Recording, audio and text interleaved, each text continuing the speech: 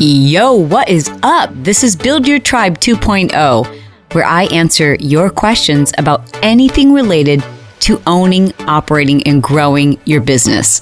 My name's Chalene Johnson, and you name it, I've done it in business, from selling knives door to door, to infomercials, to used car lots, to online businesses.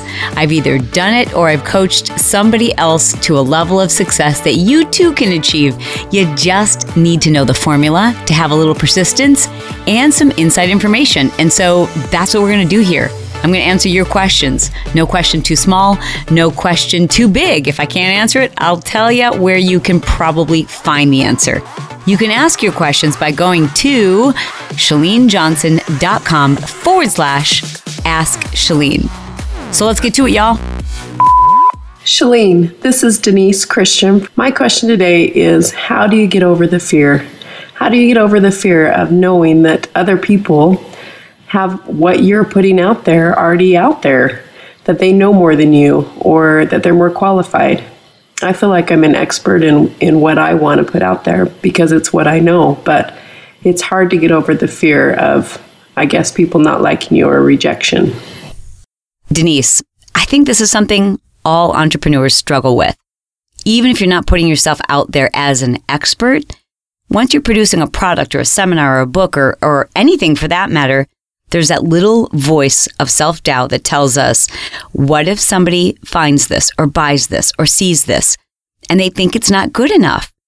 And especially so for those of us who we have an information product or something we want to sell that relates to our personal expertise, our own system, our own way of doing things.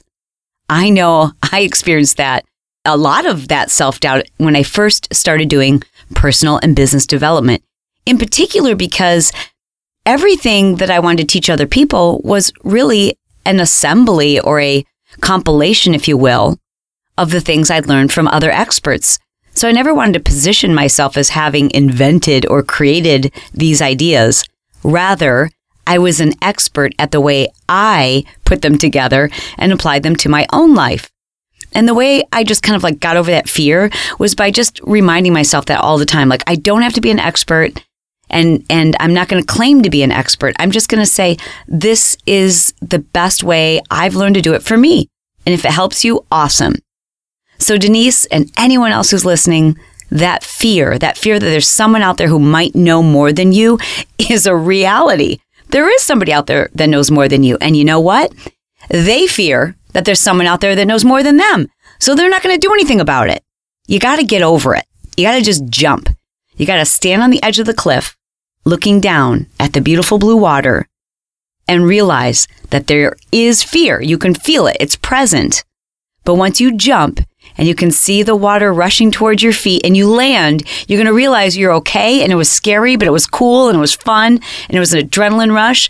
And the people who stay there on the edge of that cliff and never jump, the fear just gets bigger and bigger and bigger, and they never jump. They crawl their way back down. I've seen this happen too many times.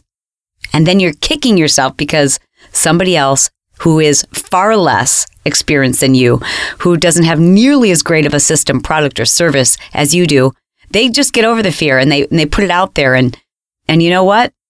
They're living their dream. So if you want to live your dream, you have to feel the fear. That's fine. It's no big deal. And just put it out there. Just get it out there. Who cares? Who really cares if somebody doesn't like your stuff? Who cares if somebody rejects it? As long as someone likes it, as long as it serves someone, and in the process you can make a few bucks, awesome. That's called living the dream, baby.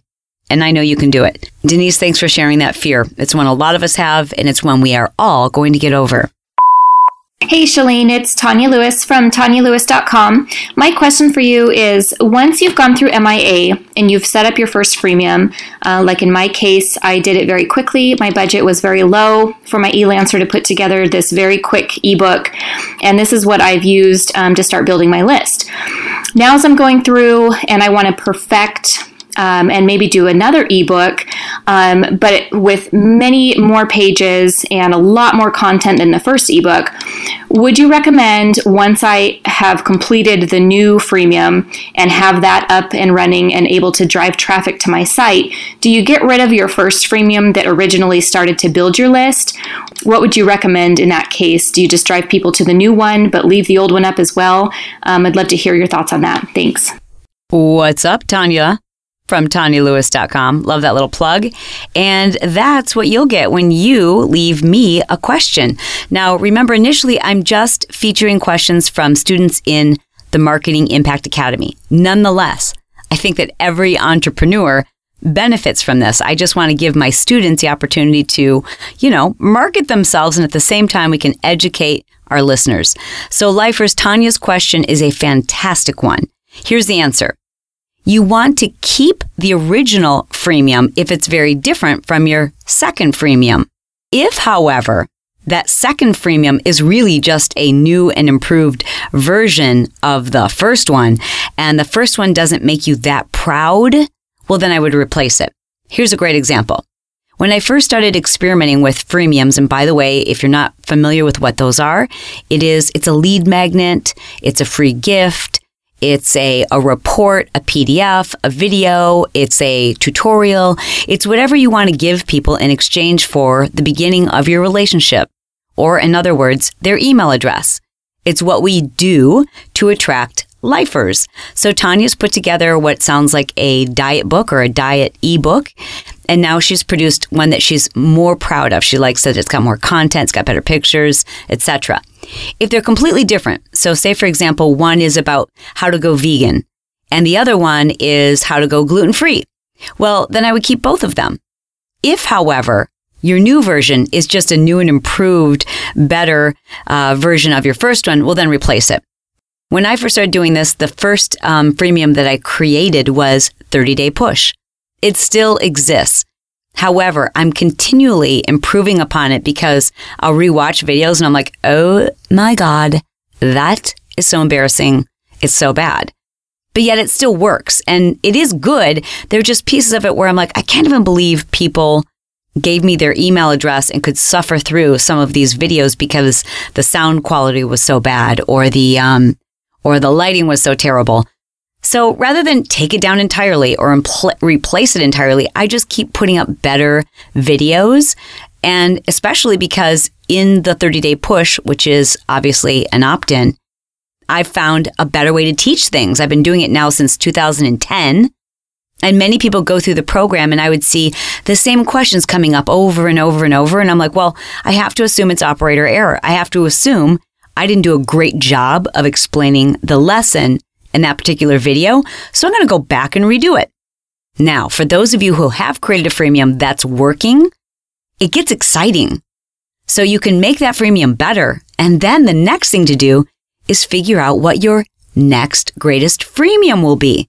And as I always say, it doesn't have to immediately relate to what you're doing right now or what it is you're offering right now, but it should relate to who you are and where you've come from. In other words, what I teach now, that my primary focus is business and personal development. However, I tend to attract people who love fitness, and fitness is a big part of their life. Whether it's entrepreneurs who use fitness as their morning ritual to make them productive and creative and keep them balanced, or even in some cases, it's people who have made fitness and fitness coaching their career. It doesn't matter.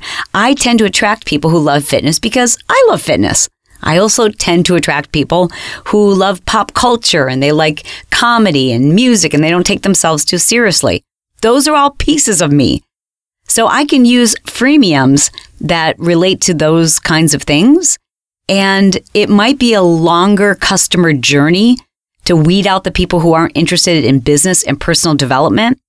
But at a minimum, I know we have that one thing in common, whatever that one thing is. So don't be afraid to create freemiums that might not relate to what it is you're doing now. It just might be a longer customer journey, but it will be a really solid one because it's a customer or a lifer who has so much in common with you because many of the areas of their life overlap the areas of your life. All right, these episodes are meant to save you time and deliver great content. So I won't belabor the ending. I'll just tell you, to have your question answered, please go to speakpipe.com/Ask Chalene. For details about my other podcast, The Chalene Show, you can go to iTunes and search it there, or my website, chalenejohnson.com/podcast. And just as a friendly reminder, the students of Marketing Impact always receive preferential treatment when it comes to answering questions. But from time to time, my listeners, people who are not yet students of the Marketing Impact Academy, you have some of the best questions. So don't hesitate to ask them, big or small, beginner or veteran, it doesn't matter. By asking your question, you will be helping someone. And yes, every month I will be selecting one lucky person from my iTunes review to join the Marketing Impact Academy. So if you'd like an opportunity to receive your free lifetime subscription, please be sure to leave me a review there. Go to iTunes, click on Build Your Tribe. Then when you write your review, use the hashtag MIA. That way I'll know you're hoping to get your free admission. And thanks so much for sharing this podcast with others.